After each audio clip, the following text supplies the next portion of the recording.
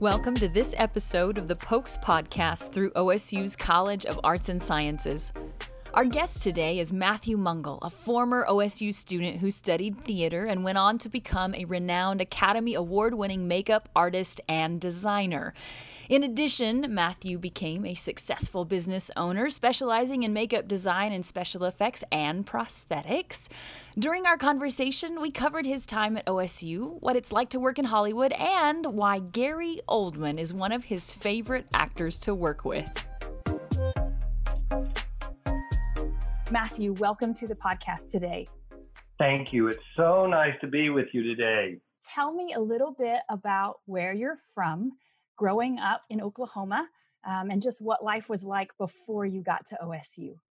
Well, I was born in Durant, Oklahoma, but I was raised in Atoka, Oklahoma on a farm, and I had 4 other siblings, 2 older brothers, 1 older sister, and a younger sister.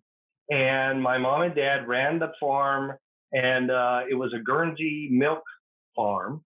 So they would milk 250 cows a day. I was raised by a father and mother who had extremely good work ethics. And they taught me that, and I am so proud to have been raised that way because it has come to fruition through my life and through working in Hollywood and working with other people. About the age of maybe 8 or younger, I got introduced to films. One of them in particular is Seven Faces of Dr. Lao.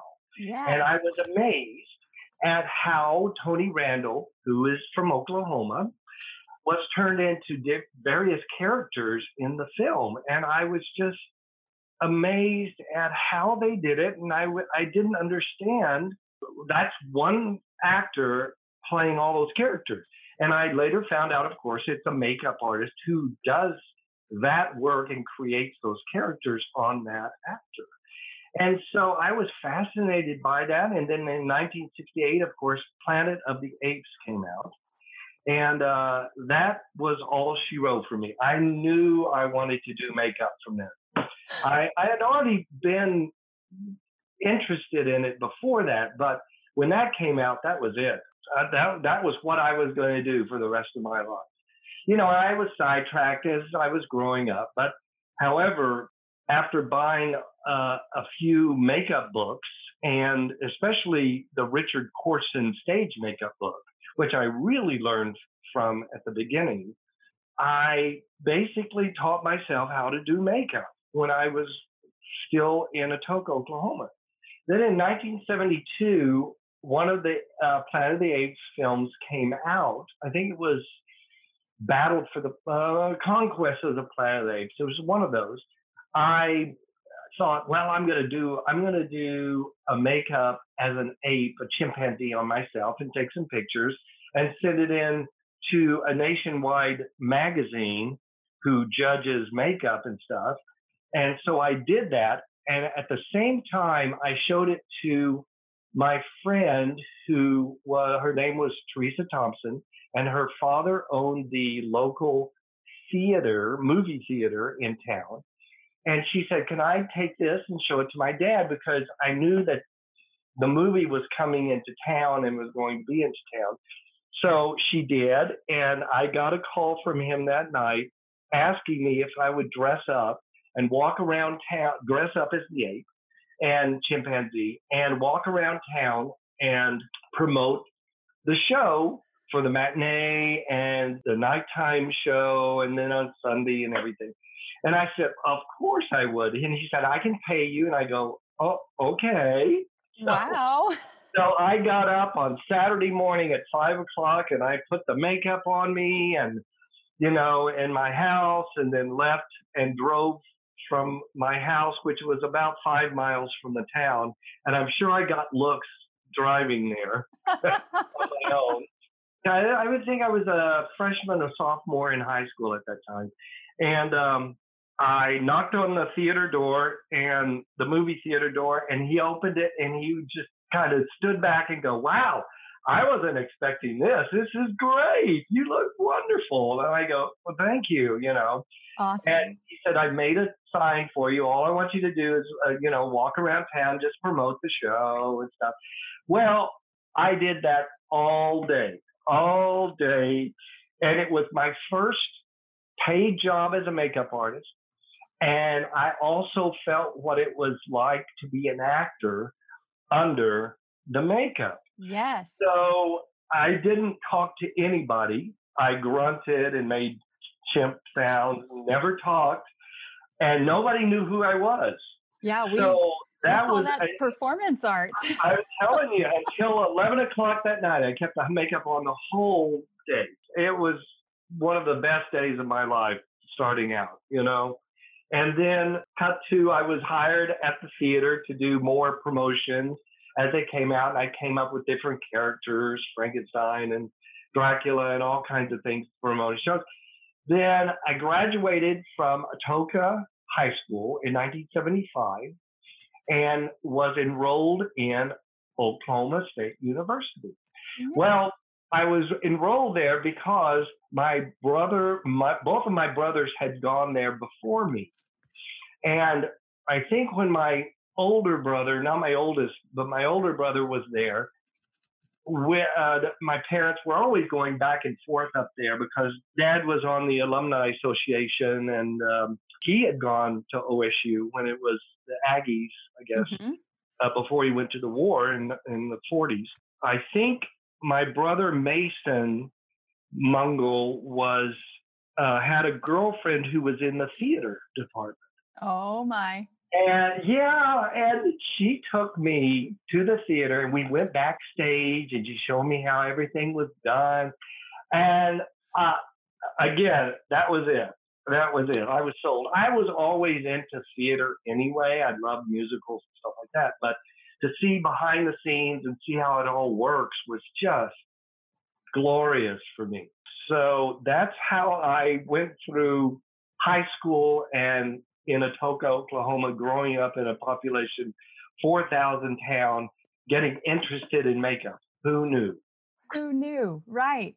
And what I hear from what you're saying is that you had two That's All She Wrote experiences, that once you got your hands within your art and you experienced it and were fully immersed in it, you knew without a shadow of a doubt that's what you were meant to do because you knew what it felt like. Absolutely. I just felt that was my calling. First, I thought I wanted to be an artist and, paint pictures. And that didn't kind of pan out. I thought it was more interesting as a three-dimensional art rather than a two-dimensional art on my own face. So I would do makeups on myself, which is very difficult in front of a mirror. Yeah, I was just sold on it, and I knew that's what I wanted to do, and that was my dream. I was going to follow it. Yes. So I will give you a little bit of background. I have 2 degrees in theater and my master's is in directing. So I understand a bit of the process on how it can be transformative in that final stage of understanding the character and things really pull together. It can really change the way an actor portrays the character physically when they feel like they start to look the character, especially if it's outside of themselves. So this is something that maybe our normal audience might not understand how key that final stage of the process is. Oh, absolutely. When I'm making up actors, when I was, in Hollywood and making up actors, they would absolutely love to see themselves transform in the mirror because it gave them a sense of getting into the character and becoming that character. I mean, it was stated in the Richard Corson book, and I remember that when I read it the first time in 1970, 71, 72, whenever it was, you can do the best makeup ever, but if the actor that you're doing it on, or if you do not become that character, then that makeup is for naught. It is absolutely useless. To do a makeup and watch an actor transform is overwhelmingly happy time for me. Yes. We hear that phrase often, getting into character. And we think of it as this philosophical, maybe emotional experience, but it truly is immersive in the way that you're describing, learning to live in the skin. So to look like a character, to learn to sound like a character, to fuse maybe the prosthetic with the natural body, and for that to truly be who the character is. Absolutely. If I hadn't become a makeup artist, I always say this, I would have become a character actor, because just to be an actor is okay, but to become a character actor, that's why Gary Oldman and I got along so well, is because he is a character actor and he gets into his roles and he's not a leading man. He becomes that character as the makeup artist and the actor figure out where that character is going to. Let's go back to 1975 to 1977, your time at Oklahoma State University within the theater department. What memories do you have of those 2 years? Well, as you can tell by the smile on my face, it was an experience that I would never change in my lifetime. It was my introduction to the real world, so to speak, or my introduction of moving on to the real world, my stepping stone. As I said, I had already been up to OSU to football games and stuff since I was a kid, so I knew OSU. But to be introduced to the theater when I was younger, the OSU theater was magical for me.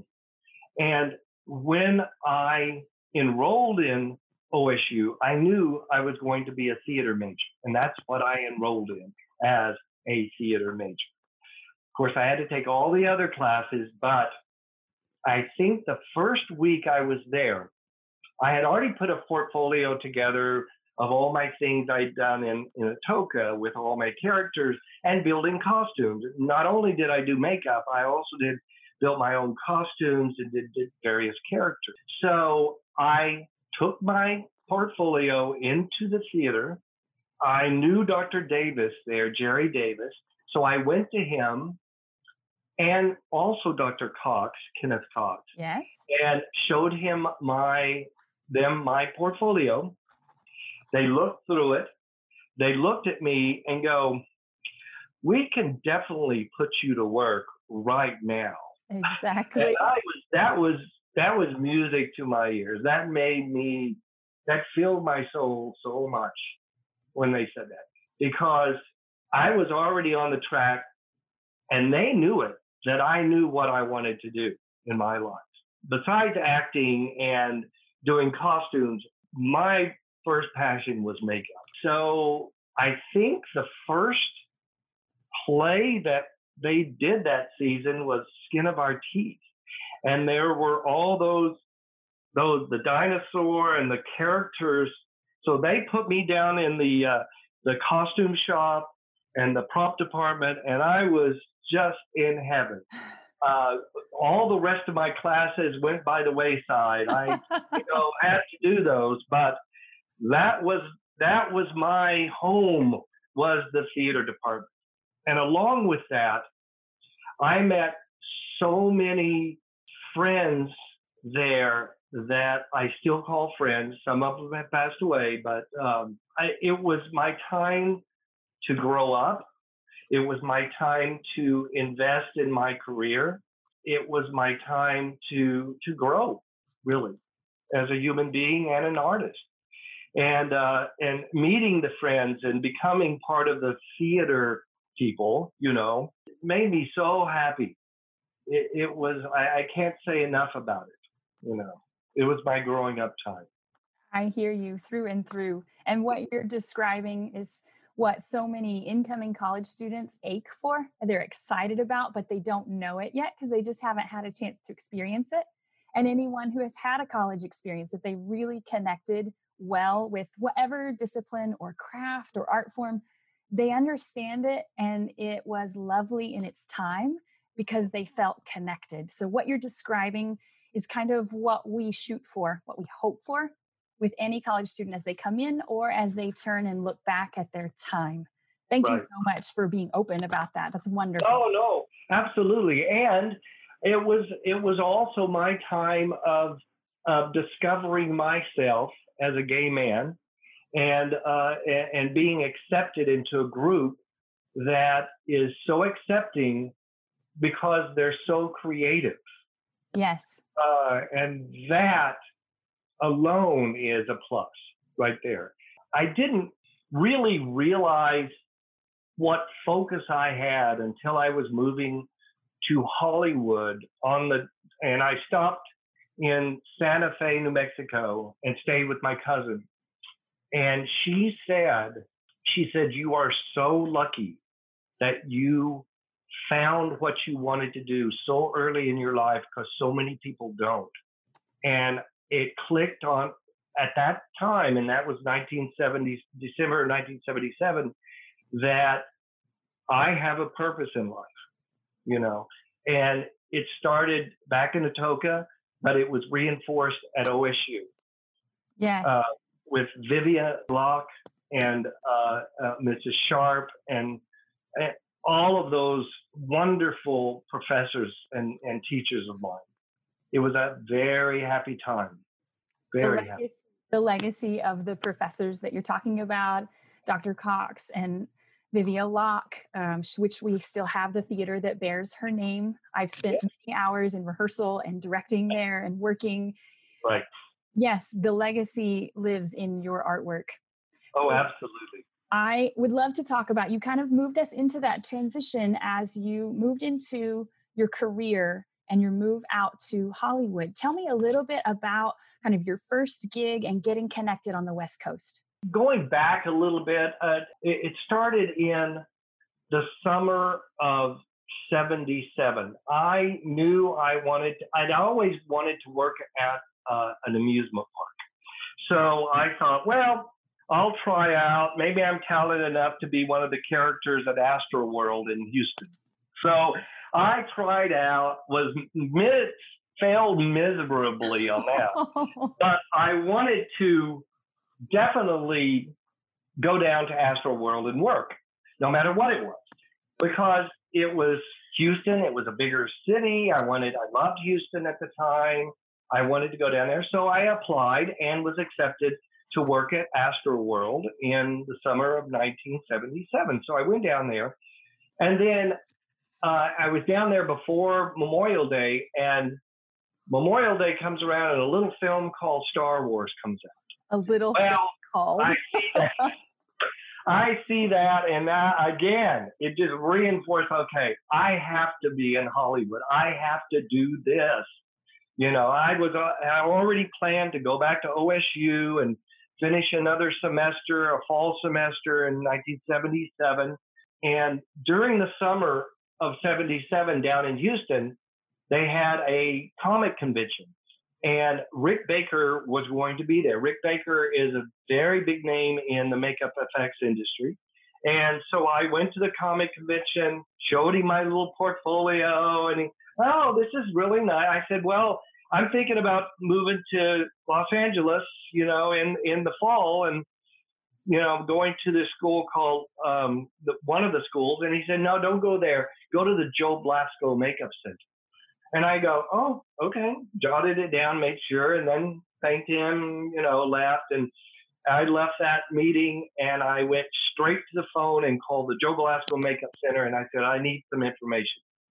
So they sent me the information in Houston. I finished my time at Astroworld, stayed there until Labor Day. We got an incentive if we stayed over Labor Day. Went back to Stillwater, started school there late, like a week later, I think. But when I got to Stillwater, I called my brother. I didn't want to call my dad. I called my brother. I said, crying to him, going, I cannot stay here any longer. I have to move to Hollywood. I have to see if my dream is going to go to fruition. I have to do this. He said, okay, I'll make you a deal. I'll call Dad and I'll tell him, you know, tell him about this and everything. I said, I appreciate that. So 30 minutes later, my dad calls me and says, so I hear you want to move to Hollywood. I go, yeah, I really think I need to move to Hollywood to see, and he knew growing up that I had a special talent. I wasn't going to go back to the farm and deal with cows and everything. So he said, I'll make you a deal. If you finish this semester, you can move to Hollywood, to Los Angeles in December. And as long as you're enrolled in a technical school out there. And I said, by the way, it's the Joe Blasco Makeup Center. I already have information on it. I've already done my research. And then he said, okay, that's a deal. I think he hung up the phone and immediately called Dr. Cox and said, okay, this is what my son wants to do. Do you think and of course, Dr. Cox, absolutely. This is what he needs to do. And I'll check the school out with him and we'll go through it. So I think the next day, Dr. Cox called me into his office, said, let's have a meeting. Let's go out to lunch and have a meeting about this. And I go, okay. So we went to the Hideaway and sat down. Yes. And had a pizza and we talked about it. And I said, here's all the information. I think it's a really good school. And, this is before the internet. You'd have to call or write and all that stuff. So I got that approved. And that semester, I failed all of my classes, every one of my classes, except for Scenic Design by Jerry Davidson. I think I got an A+ in that because that was so intriguing to me. But all the other subsequent classes and everything, I got a C or a D or even F, because my mind was not on school. My mind was already in Hollywood. Yes. And going to Hollywood. What am I going to do? How am I going to do this? So December the 26th, early morning, I had my car loaded up. I get in my car. My mother was crying profusely. My dad was beaming, saying, okay, when you get to Hollywood, don't drive on Sunset Boulevard. I'm sure he'd heard Sunset Boulevard's bad. I said, I won't. First thing I did when I got there, I drove on Sunset Boulevard. Anyway, and as I told you, I told my cousin when I stayed in Santa Fe with her on the, drive out to Hollywood. Got up the next morning, drove into Hollywood. I think I reached there at night. I stayed at the Holiday Inn on Highland Avenue near Hollywood Boulevard for the night. The next morning I got up, went to the school, introduced myself. Joe Blasco was there. He came out, introduced himself. Wow. He said, so you're the young kid from Oklahoma? I said, yeah. Here's my portfolio. And of course, he hadn't seen it up to then. They were just had accepted me. And he looks at me again and goes, you've done a lot before you've come here. That's great. And I had just turned 21 too. So, it was either do it or get out. So, right. So I went to the Joe Blasco Makeup Center from February to May of 1978. And it was the first time in my life through technical school, that I absorbed more than I ever have in my life because I wanted to do that. I was inquisitive about everything. I soaked it up like a sponge. It was amazing to me how much information was out there, still is out there. Yes. That you can learn. So I graduated from there in May of 1977. Right after that, Joe Blasco put me to work as a teacher at the school to reinforce, and it gave me a chance to reinforce what I had learned, also to deal with people, because I was from Oklahoma. I was this little country bumpkin, and my social skills were there, but they were needed to be honed a little bit. So it gave me a chance to deal with people and teach what I'd learned, and it reinforced what I had learned. So I worked there on and off for about 3 years or so. But within that time, Joe would get jobs that would come in, and he'd refer me to them. So I would go out on those jobs during those 2 years I was there, maybe, and it just started steamrolling from there because every job I did, everybody knew that I love this art so much that I would give 150%. Right. And I would work for free sometimes just to get the experience, just to do the work and reinforce what I had learned and just make myself a better artist. So it just snowballed from there. And once I stopped teaching at Joe Belasco Makeup Center, he got really mad at me. He said, "You're going out to his industry," because I was leaving as a good teacher. He had a good teacher there, but I knew I wanted to go the next step and learn and start working on television and movies. So it just kind of snowballed from there. I love hearing kind of some recurring themes snowballing together. So early on, you were talking about the influence of your parents and their work ethic. And I see that you were ready with your portfolio at every moment and that you were jotting down and following up. And so each of those connections were offered to you, but you took the step to make them happen. And we hear the work ethic and the just deep passion for what you wanted to do in all of that through your stories thus far. I love hearing that, Matthew. Well, I always say that to kids who are starting out in makeup. And I tell them, make sure it's your passion. Make sure it's really what you want to do. Because life is way too short to not do what you want to do and to build your life on a profession that you enjoy and that you love doing every day of your life. Otherwise, you might need to start something else because it may not be for you.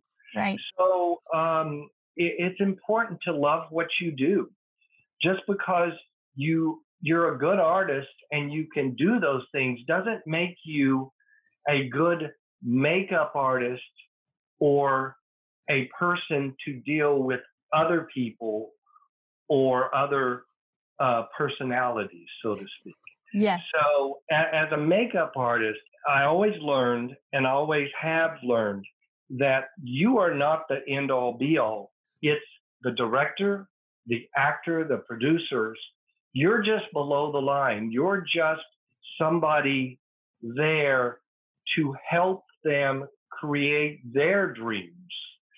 So you need to understand that in the beginning, that you're not the actor, your face is not there up on the screen, but your work is up there on the screen. Yes. So you have to do 150%, and you have to get along with people so much.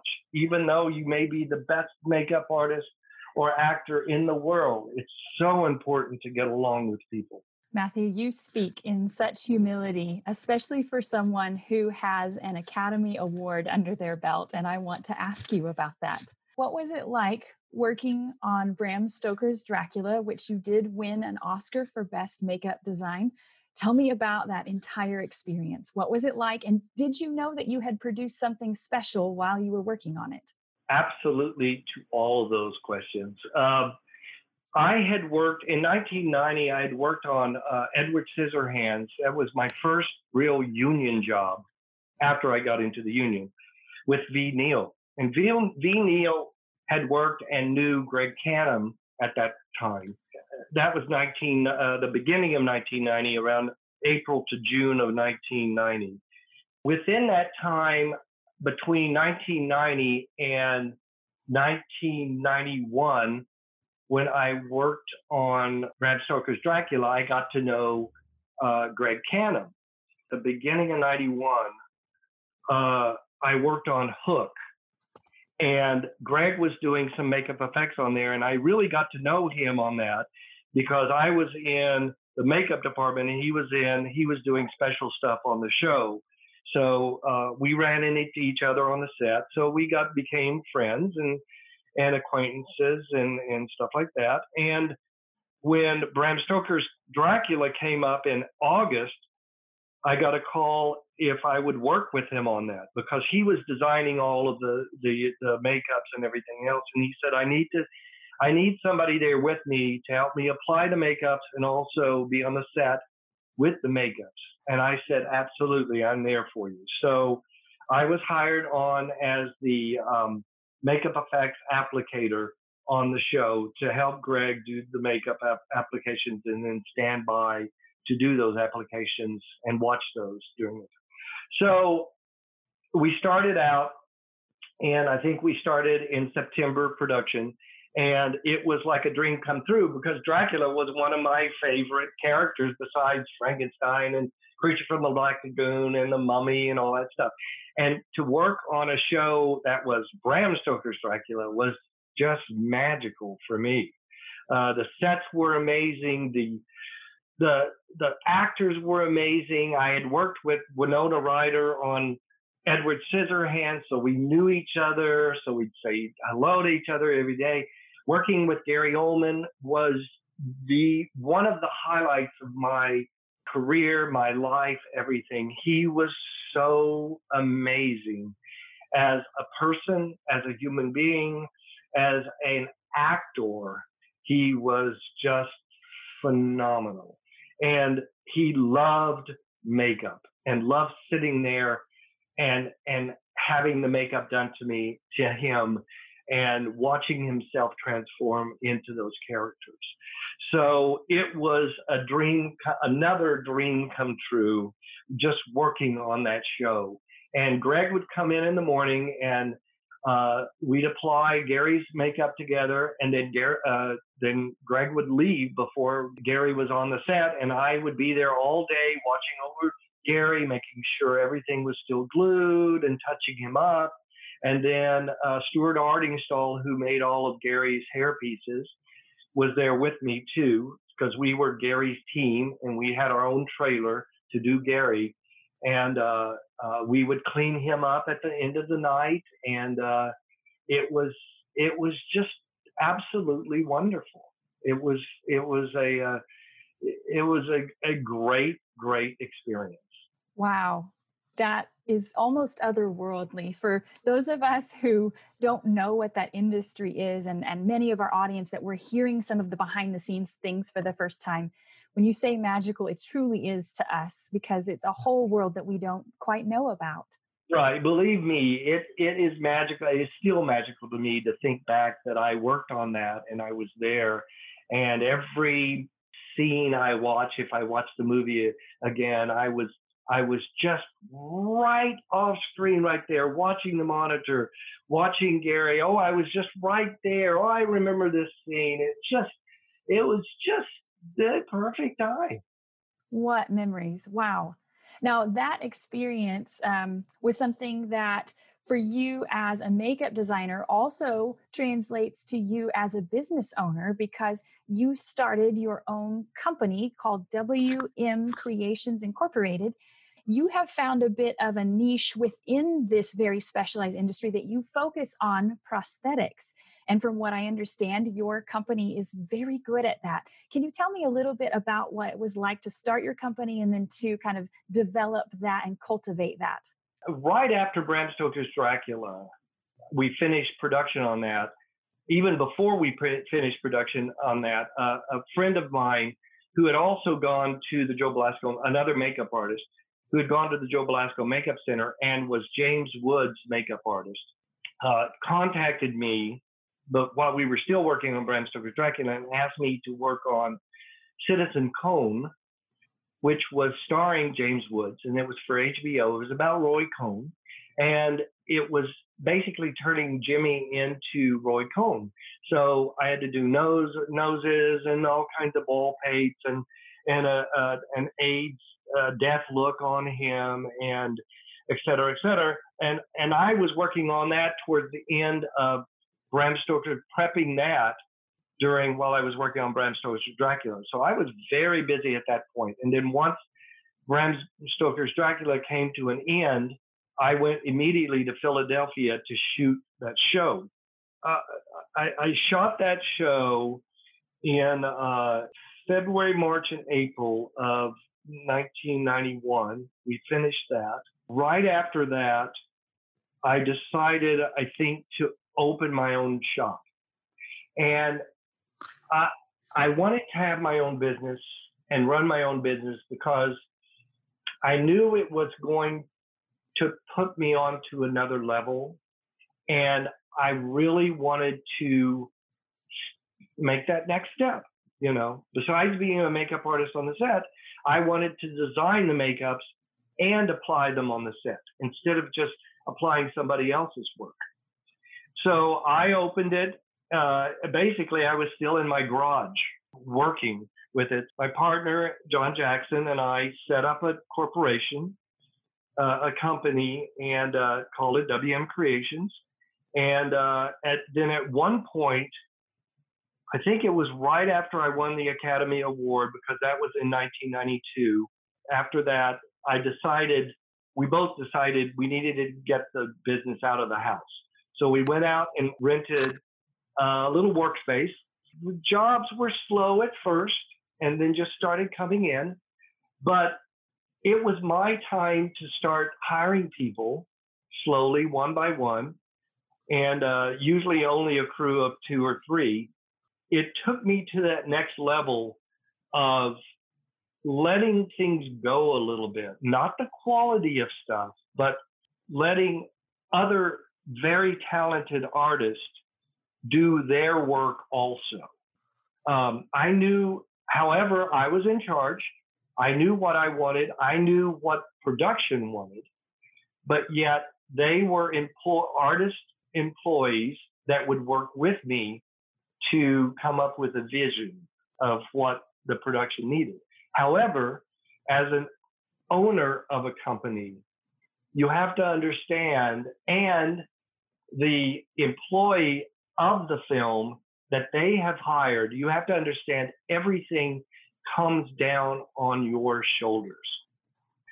So if your artist messes up on something, it's not them that gets the brunt of the director or producer. It's you that own the company and are hired by the production to do the work.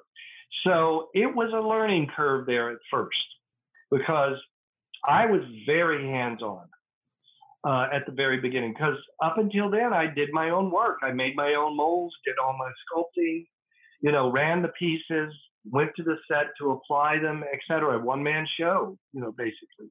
Within that time, before Bram Stoker's Dracula and Edward Scissorhands, I had done a few other small jobs, and one of them was The Kindred, which I did all the makeup effects on, and low-budget things like Navy SEALs and Monster High and Dirty Rotten Scoundrel, all of those things. And I'd hire 1 or 2 people.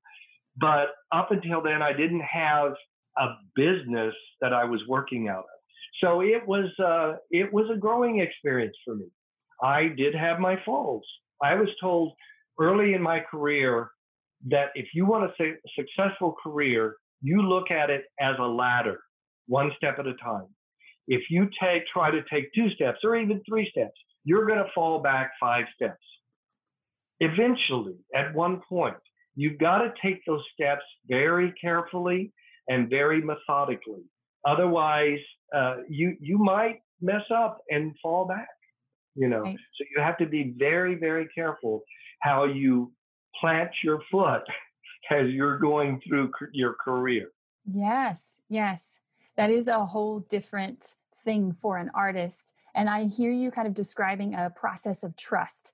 So taking the work, and what's in your head, and how that comes out through your hands, but then also taking the design and trusting it with someone else, and then kind of allowing them to have their own artistic expression with how they understand that design. So I'm sure that must be very difficult as a business owner. Oh, absolutely. It was very difficult. I mean, towards the beginning, I would do all the sculpting and then have them mold it, or we would mold the things together and stuff like that. But as time went on, and I would get 2 or 3 jobs or 4 or 5 jobs at the same time, I couldn't do everything. I just had to oversee. And by getting really talented artists to work with you, you can make those dreams come true, basically. Okay, so I'm going to connect the culmination of your work back to some of our students that are up and coming, and they're probably listening and learning from your work and your experiences and victories and failures. Tell me, as you have moved through your career and where you are this far into it, do you have a list of do's and don'ts that you would pass along to our students as they are in their education and looking to get into their industry? Absolutely. Do's. Number one, be humble. There was a great makeup artist. His name was John Chambers. He came up with all of the Planet of the Apes looks in 1968. I was glad to meet him in the mid 80s. Actually, when I first moved out to Hollywood, I met John Chambers. And I think the second or third time I met him, I was showing him to the door of the makeup effects place I was working at. He turned around to me, put his hand on my shoulder, and he said, "Son, just remember, be humble." And that always stuck with me. Coming from a makeup artist, designer, a really talented artist, saying that to me out of the blue was the most humbling experience I could ever ask for. So the do's, be humble, be nice to people. The don'ts, you don't know everything. So don't act like you know everything. You can always learn. You can always learn from anyone. No matter how good or bad they are, you can learn from everyone. Don't talk about people behind their back, even though you really want to. Don't talk about people. Facebook, Instagram, Twitter, all those things. I don't belong to any of it because it can get you in trouble. You have to be very careful, especially if you're working in Hollywood. You cannot release any information you're working on a film at that time because they're very sensitive about all those things. So you have to be very careful what and who you talk about because that will come back and bite you in the bleep. So you have to be very, very, very, very cautious about that when you're in this industry. I know when I first graduated from Joe Blasco, I thought I knew everything about makeup because I just graduated. I thought my skills were perfect. Boy, did I learn after I got out there and started working that I have a lot to learn. So that kicked me back a big notch, and I learned from that. So sometimes it takes those moments of being kicked in the bleep to go on to the next step. I think going through my life and my mind and thoughts is just be happy with yourself. Be happy with what you do. Enjoy what you do. That's gonna create a long life for you if you do that. Oh, you describe these things in wisdom and grace. Thank you for those. We appreciate that. Now we are in a strange season, especially as artists, that our art is communal, it is collaborative, and we do our art together, especially in the makeup industry. There's a very close relationship between designer and technician and actor. Within the changes of COVID and some of these changes as we're moving forward, what do you foresee are the influences on your industry with these changes? Well, number one, I am so glad that I retired 3 years ago. Timing. Because it was perfect timing. Timing, as they say, and it's so true, is everything in this industry. It is everything. It's where you're at that time that you may take that next step to winning an Academy Award or doing that next project that's just going to up you the next time. But it's where you are, what you do at that time. And I am so glad I am retired now, because my partner, John Jackson, my husband, is the secretary and treasurer of our local 706 out in Hollywood, makeup artist and hairstylist. And I hear all of these things about, all of these makeup and the hair people. Everybody is out of business now, because, they just opened it up, but it's going to take months to start up until they find a cure, a vaccine for COVID. Nothing's really going to happen. We as makeup artists were always taught to be very sterile and very healthy. If an actor would walk into the trailer and I was ready to do a makeup on them, I'd have a clean, beautiful setup, clean brushes, clean everything, fresh pots of makeup, haven't been used by anything, it's all there. I'd welcome them in, not shake their hand, or I'd shake their hand and I'd say, excuse me, I have to go over and wash my hands, and go over and wash my hands. Well, that started in the 90s for us as makeup artists. We were always there. So we're already that step ahead. However, there are so many stipulations going into effect now that things are coming back. Personally, I don't know how live theater is going to come back until there's a vaccine for all of this, because you have all these people together. Each person just needs to take it on themselves to be clean, wear a mask around other people, whether you don't need it or not, you should wear a mask. It's just common sense and common dignity to do that right now in these times. Now, a year from now, this may not be an issue, because we may have a vaccine and we're going to move on. But to think that this is all over, we can go back to the way we're living, is ludicrous. It's a problem. It's a very, very large problem. I appreciate your honest thoughts on that, especially from someone who knows the industry and how your practices specifically of cleanliness and health, because you are in such close contact with those actors, that you were already very conscious of that. We appreciate that so much. Matthew, I cannot thank you enough for the time that you have taken out of your busy day to talk with us today. We really appreciate it. Oh, I so appreciate giving back right now. I so appreciate. My retirement is all about giving back and sharing my life with other people. Matthew, thank you so much for spending this time with us today, and thank you to all of our listeners. Just a quick reminder, you can send ideas and feedback to us by emailing PokesPodcasts, that's POKESPODCAS, all one word, at okstate.edu. That's pokespodcasts at okstate.edu. And with that, we will close with our regular final question. Matthew, how do you see the arts and sciences making the world a better place? By putting positive content out there, positive love, positive thoughts in what our actions and the things we do can only lead to positive things.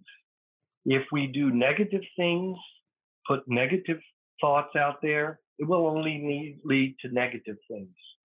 I think each one of us has to be aware of the content and the projects we work on, and only think about positive things as you're putting those things together.